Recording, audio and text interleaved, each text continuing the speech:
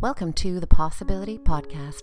This is session 1, talking the science of climate change with renowned Canadian climatologist, geographer, and political scientist, Professor Gordon McBean.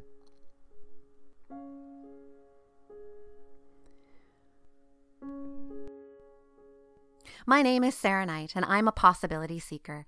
I always have been. I think I was just born on the right side of the bed. And it's always been really easy for me to see the positive side of most things, to see all possibilities and aim for the highest one most of the time. And so I find it increasingly unsettling that what I'm noticing more and more in myself are feelings of dread and negativity when I look out at the world and what's happening in our environment. And as both a healer and a science communicator, it is my job to try to know, to try to understand the science of our environment and our climate, and also to try to feel what that feels like. And that's where the dread comes up. It's where the trauma comes up, and it's where I start to shut down. But what science is telling us is that shutting down is no longer an option if we want to aim for the highest possibility. We can no longer ignore what is going on. Change has happened and it's going to continue to happen, and there is nothing that we can do about that. There's lots we can do to help mitigate against any additional change, and there's lots that we can do to prepare ourselves for the change that we have already put in place. But in order to take action, we need to be aware of what it is that we're taking action on. We need to be willing to face the challenge, and we need to be prepared to move into it. And so that's what I'm trying to do. And so after a few years of trying to face the reality, to stay engaged, finding myself shutting down and turning off, feeling like the problems are too enormous, feeling overwhelmed, which is not something that I'm used to feeling, I decided to embark upon a project. And that's what this project is all about.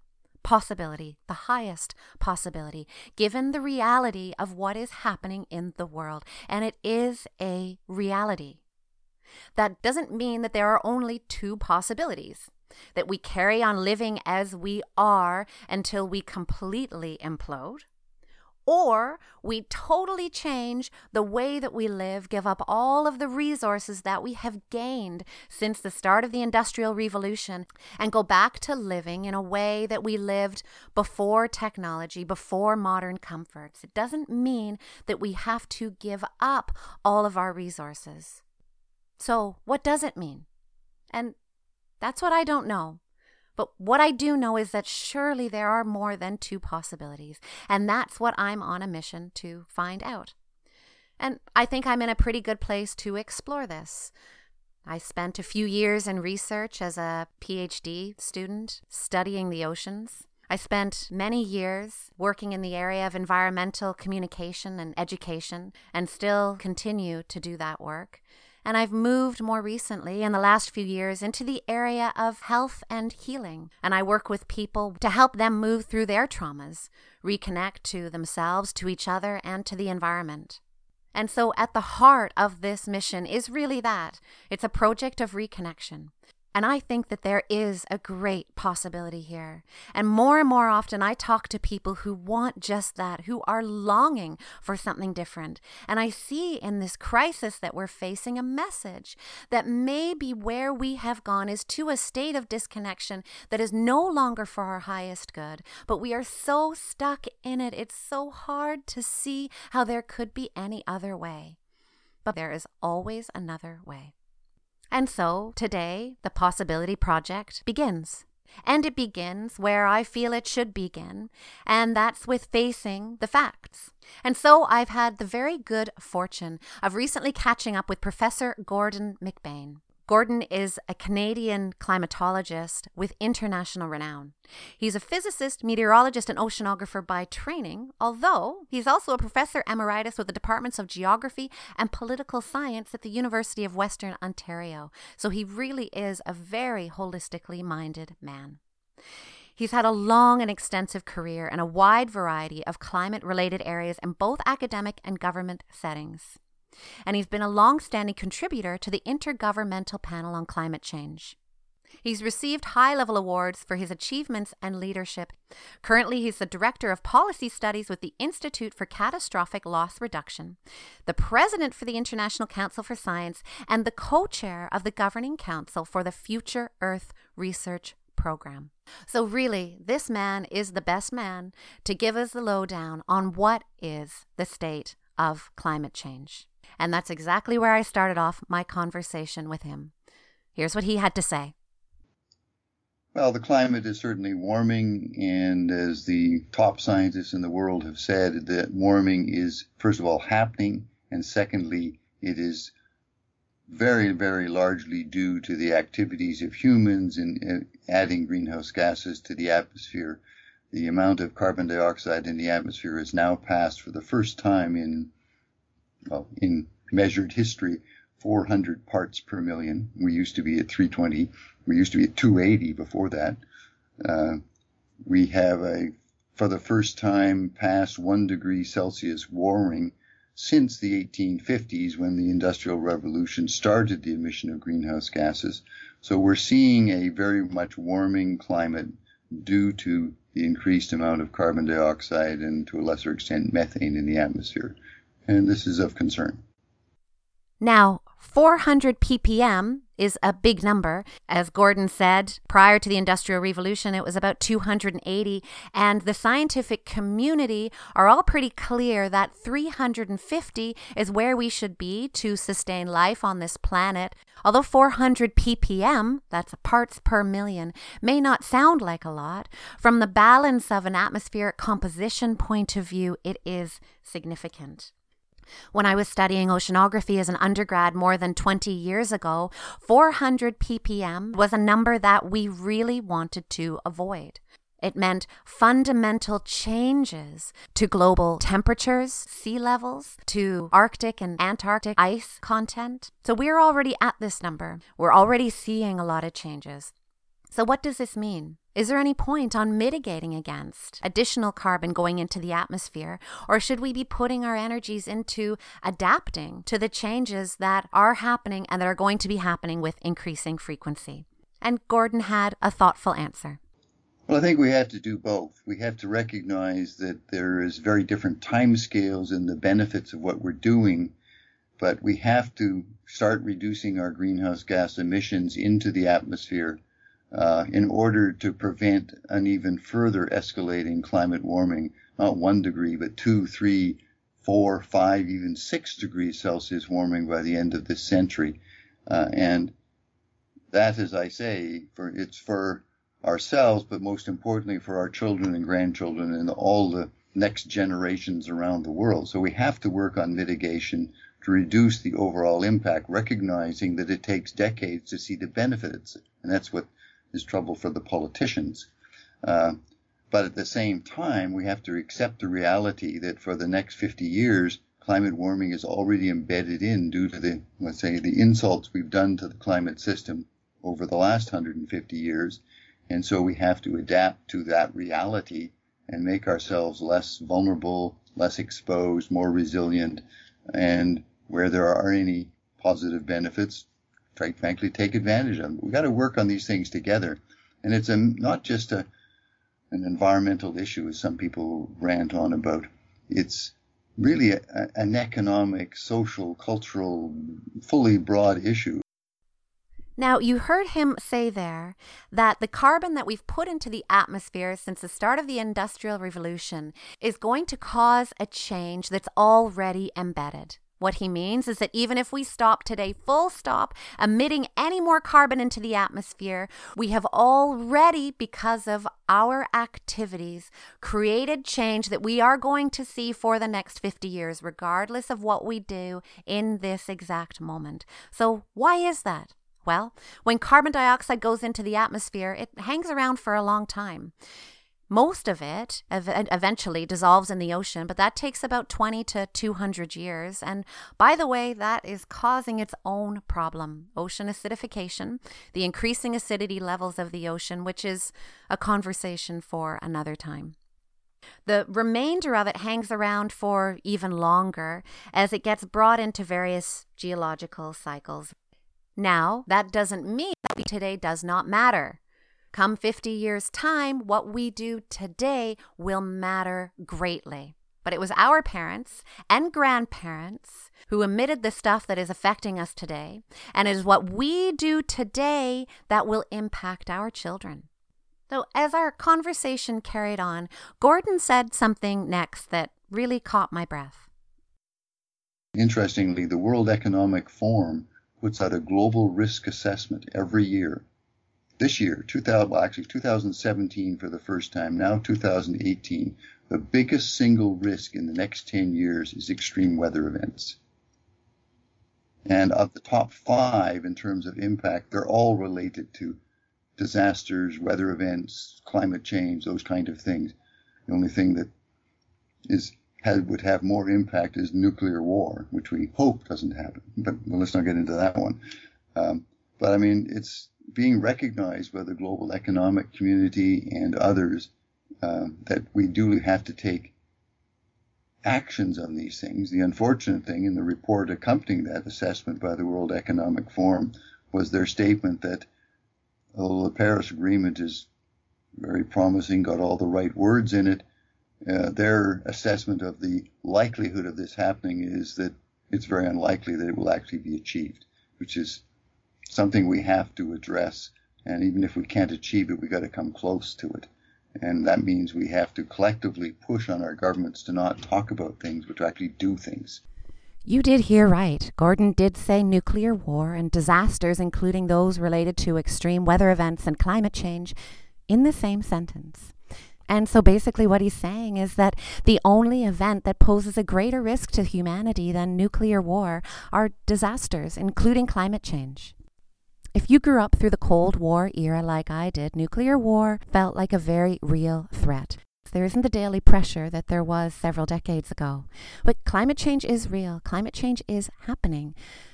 But what is it about the potential disaster that is climate change and all of the extreme weather events that it brings that allows us to remain so utterly unmoved, carrying on in our lives as if nothing is approaching us?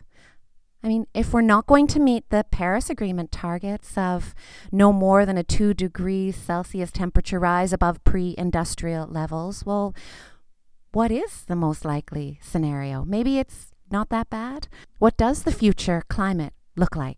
And what does it mean for us? Yes, well, the realistic warming for the next 50 years, taking essentially, is that we are going to pass 1.5 degrees C within the next, by say 2050, 2060, 70.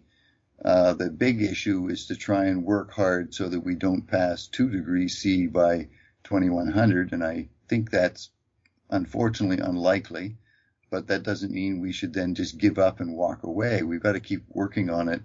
Even if we stop it at 2.5 or 3 is better than letting it go to 6 or 7 or 5. If we are able to hold it at 2 degrees C, which is probably unlikely, but let's say that we can, or just over that, the reality is we're also going to have to expect not just the mean level changing, but we will have, for example, the number of hot days, which we normally define in Canada as 30 degrees Celsius, whereas we might have that really hot day once in 20 years, whatever it is. That could happen every 3 to 4 years.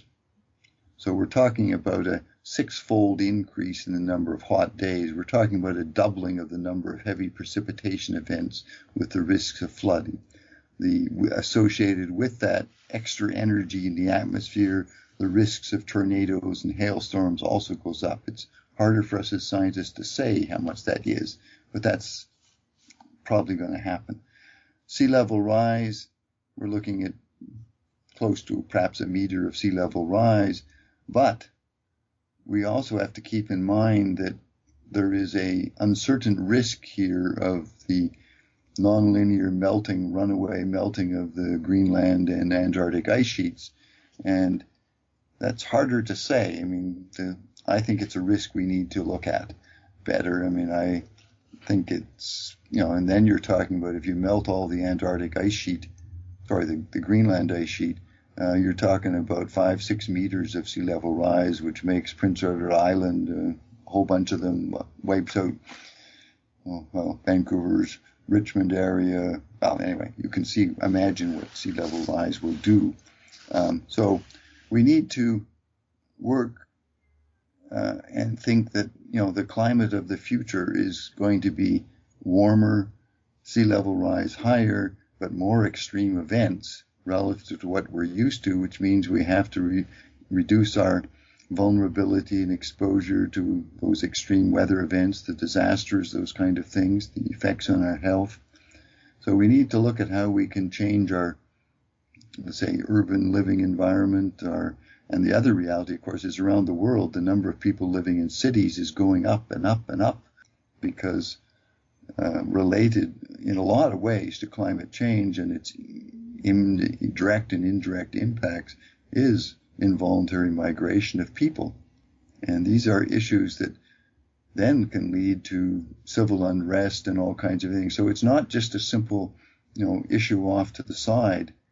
These issues collectively of climate disasters, but also economics and social vulnerability, they need to be brought together in a more cohesive, understanding way, not one issue at a time, but let's deal with them more collectively in a more positive way and saying, we're going to do these things and actually do them.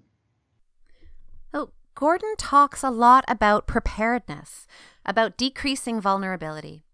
And in talking to Gordon and presenting information like this to you, my motivation is certainly to not traumatize, but to present possibilities. And in order to do that, we have to face what is happening and what exactly it is we need to be prepared for. So 2 degrees Celsius, which is what we are looking at least, means that we have to be prepared for more extreme weather events, which means we have to be a lot more conscientious about where and how we build our homes and networks. It means some national migration. A 1-meter sea level rise would impact all of our coastal communities. It would certainly mean preparing for some international migration from less resilient nations around the world, as sea level rise and storms increasingly cause devastations in areas more prone to disasters. As Gordon said, the scientific community cannot answer the question of just how warm it needs to get before the Antarctic and Greenland ice sheets melt. And we would be facing sea level rise significantly more than 1 meter if that happens. Maybe we're there already, or it might be many degrees in the future. But if we start to face what 2 degrees means, because we know that is what is happening in terms of how we live and how we plan our cities, then we can be in a much better position to face whatever future scenarios rise. This is what we're talking about now, globally, adapting to climate change. And I asked Gordon to comment on this, on the balance between governments putting energy, money, time into climate change mitigation versus climate change adaptation. And he had this to say. We also, as we've said, have to start focusing on our issues on adapting and bring these two together in a more, let's say, consolidated kind of approach so that we recognize that in adapting, we don't want to do things that louse up mitigation and vice versa. And we find that, unfortunately, with a lot of the agreements, if I can go off on my usual tangent, we talk about the Paris Agreement, but there's also the Sendai Framework for Action on Disaster Risk Reduction, which talks about how we reduce our vulnerability, our exposure, increase our resilience to extreme weather events, which are climate. In fact, the reality is that most of the increasing numbers of hazardous events are climate related. When earthquakes happen, they're horrific, but fortunately, they're not happening any more often now than they were 30 years ago. The other point we have to recognize is governments agreed on the Sustainable Development Goals. There are 17 of them with 169 targets. Those get pretty complicated. And the unfortunate reality again there is if we focus on, and I'm just picking numbers arbitrarily out of the air, if we focus on solving one, we may do, and only focus on that one, we may do it in a way that screws up numbers 2, 6, and 15, for example. So we need to have a more integrated across these issues approach to not just dealing with climate change as the only issue, and it's a horrific issue, but dealing with it in the context of these other issues that we're also trying to address. And looking into which government body in Canada holds responsibility for climate change, it's not really clear. Not really clear where the responsibility does lie for helping to keep us informed of what we need to do as citizens, for helping to prepare our nation to adapt. And in talking to Gordon previously, I understand that this is the case, that responsibility for various aspects are divided between different departments. So can we rely on the varying political agendas to get it together in the timescale that we need to be responding, which really is now? Or does the answer lie more in working within our own municipalities? It's very important for local municipalities to take some action at their local level in terms of disaster risk reduction, floodplain management, taking actions with homeowners and home builders so that when we build our communities and rebuild them, and there's a lot of rebuilding being done, so there's a real opportunity now to rebuild our communities in a way that are more environmentally friendly in the broad sense of that word. The reality, though, is that most municipalities don't have the resources of either people or dollars or quite the same level of, let's say, control of regulations that our provinces and federal government have. And so what we need is a multi-level government system of working together across the country. As is often the case, the government's put in place now a committee on disaster, well, let's say climate change adaptation and resilience, but let's have more than a committee talking about it. Let's actually have some action and get people involved and make it an issue. Well, certainly the picture that Gordon is painting is that in Canada, a lot more action needs to happen on a federal level. But what about science and technology? Are there technologies out there that could draw carbon out of the atmosphere and help to solve this problem for us? Well, there are some answers in technology, and I don't want to in any way discourage technological development because I think we should encourage it, but we should not rely on that some piece of technology will necessarily solve all problems. We don't have to do anything ourselves. I think it's important that we look on this a more collective, integrated way.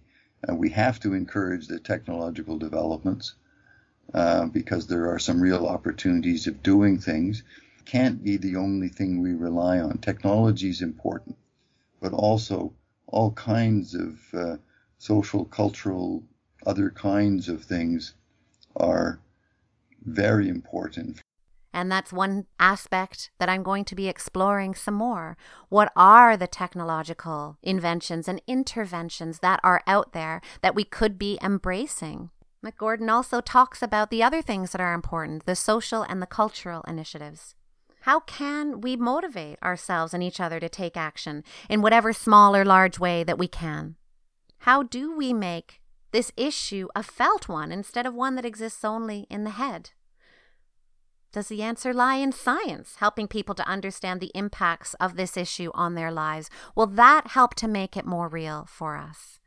Yes, I think we need to not try and terrify the general population, but work with them and communicate. And I think the role of scientists needs to be including the necessity of speaking out, and particularly speaking out particularly forcefully when there are certain people still denying it or not wanting to speak about it or saying it'll just hope it'll go away.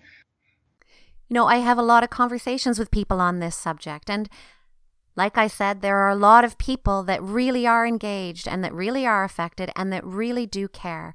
But for the most part, in the way that we live our day-to-day lives, we stay relatively separate from these issues. And maybe I don't blame us. It's hard to carry on living and being present and joyful in life while running a program of trauma and dread and fear. I get it. But why is it that we seem so buffered from this potential catastrophe? Two of my colleagues, both who happen to be now at the University of Waterloo, wrote an article which was published in the Globe and Mail newspaper. And they had done a survey. They were looking at flood management. And that's where they also, again, emphasized the need for national leadership on taking action on floodplain management. And the reality is, according to, again, in this case, a paper by one of my graduate students, that basically under Canadian law, if your house is flooded, you can't sue the city, the municipality, whatever level of government's involved in this, for the fact they never told you were in a floodplain. They have no liability for lack of actions on flood prevention. You can sue them, or they are liable if they don't save you after the flood has happened and get in there with a boat and pull you out from almost drowning. But by this time you've lost all your valued assets and perhaps even your children, which is even worse. So we need this kind of action and things. But the point is noted, and I can't remember the numbers exactly, but I think it was only 1/3 of Canadians even knew what even thought of asking, is my house in a floodplain? And 1/4 of the Canadians, when asked, would you take out flood insurance if it was available? And it's now becoming available, where it wasn't a while ago. And only 1/4 of them said, oh yeah, I would get flood insurance. The rest just said, oh no, that's not an issue for me. Well, it is an issue for you. It's an issue for all of us. And so there you have it, another opportunity to take responsibility for where you're living, where you're building. And where do you access these resources in Canada? It's the conservation authorities in Ontario that have the legal mandate to ensure that development does not occur in areas that are susceptible to flooding, erosion, and they're the ones that prepare the floodplain maps. In the States, there's a publicly accessible flood map service center. NOAA, the National Oceanic and Atmospheric Administration, has produced a sea level rise viewer, a national map where you can look at the different climate scenarios and how they will affect sea level in coastal zones between now and 2100. These scenarios could easily be extrapolated to Pacific and Atlantic Canada. So certainly there seems to be more and more public services available to help potential homeowners become more aware of where they're building. And it sounds like from what Gordon said, awareness is very important, because if you end up with your home in the wrong place and disaster strikes, your local municipality may or may not take any responsibility for that. Curious to know if there are cities in the world where they're getting this right. And so I asked Gordon, with his experience in the Future Earth research program, where are the green cities? Is there somewhere that can serve as a model for the rest of us? What does the city of the future look like? Well, this is a really challenging question, because I don't know exactly what they're going to look like. I think they will all not necessarily look alike.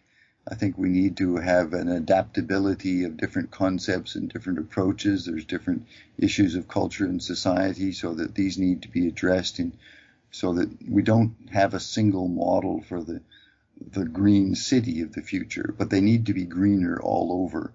They need to be more community orientated, less, well, perhaps a little more compact, so we don't need quite so much transportation.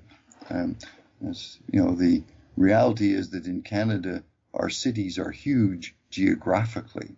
The city of Calgary, I'm told, is geographically much bigger than the city of Paris, even though its population is 1/10 of it. There are some communities, more often at the local level. I mean, for example, California has been quite supportive of actions on these kind of things at the state level in the United States.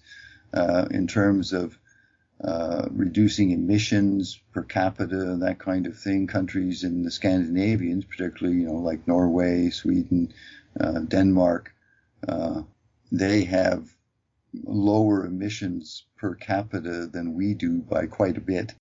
So, Canadians, what is our per capita carbon emissions? Well, it's pretty bad. We are amongst the highest in the world, 3 to 4 times higher than the global average. And so where do we look for inspiration? Well, as Gordon mentioned, a lot of these cities lie in Scandinavia and Northern Europe. Copenhagen, Amsterdam, Oslo, Helsinki are always ranked amongst the greenest cities in the world. So what is it that these countries are getting right? Gordon shares a story from his time in Norway. And yet, even while Norway is an oil exporting country, and as I may have told you previously, Some years ago I was at a meeting in Oslo, and I'm chatting with this guy knowing he was a senior official in their big oil company. And I said, do you guys have a carbon tax? I knew what the answer was, or what should be, and he looked at me and said, yes, Gordon, we have a carbon tax, $50 a ton. This is more than a decade ago he told me this. We've had it since 1990. And I said, well, what do you think about it? And he said, we fully support it. That is part of our responsibility. And what is important is that not only have they used that money, they have built up the money, not through just frivolously throwing it away. So in some places where there's been carbon taxes, the money just disappears into nothing. We need to make sure that when we are making these things like carbon taxes, that they are used to invest in reducing our vulnerability, reducing our greenhouse gas and other environmental impact actions, so that they become very much let's say, a tax in the sense you're paying, because we should have, as we say in other areas, polluter pays. Well, the polluter pay for greenhouse gas emissions means if you're going to emit it into the atmosphere, it's having an impact. You got to pay. Sorry, but that's the reality. Polluter pays. And rebuild our communities in a way that brings our people together.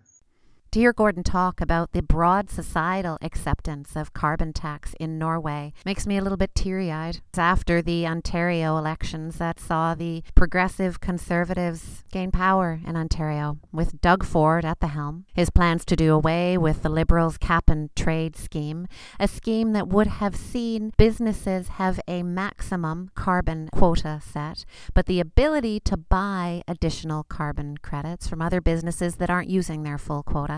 Certainly not a perfect scheme. An all-out carbon tax, as they have in Norway, is a much fairer and better way to go for the environment. But at least it was something. But as a person who tries to remain positive and see the highest possibility in things, I am hopeful that what Doug Ford and the PCs will do for us is be the perfect mirror for our BS. All the places where it's easiest for all of us to look the other way. To go on business as usual, pretending like nothing is happening, consuming. And so maybe under this leadership, we will be confronted by that. We will have to take a look at what we value. And so I asked Gordon for some final words of wisdom for myself and for anyone else that's listening on how to move forward in this reality of a changing climate. Not become overwhelmed and then walk away and say, well, I can't do anything about it. You can do something about it. Let's work together as a team.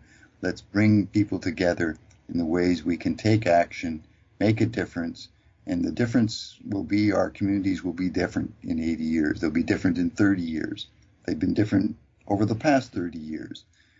But let's work together so we have the very most positive actions over the next decade, so that by the end of this century, the century is one that our children's grandchildren, etc., can make a difference and live a reasonable life. Because I think we can make it happen.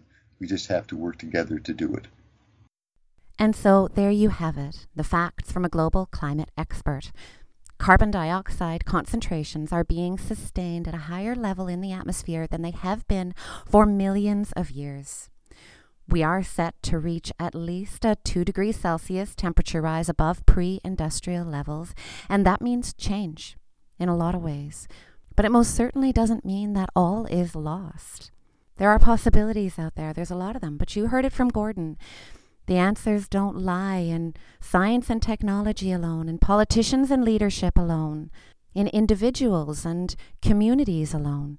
The answers lie in all of those things together and in all of us. And so that's my start into this journey down the road of possibility. Join me as I look to people across Ontario and around the world to talk to me about their view of the highest possibility. And if you take a moment to reflect on what human endeavor has created, and imagine if we put all of our creativity and energy and effort into the highest possibilities, just what the outcome could be. Thank you for listening.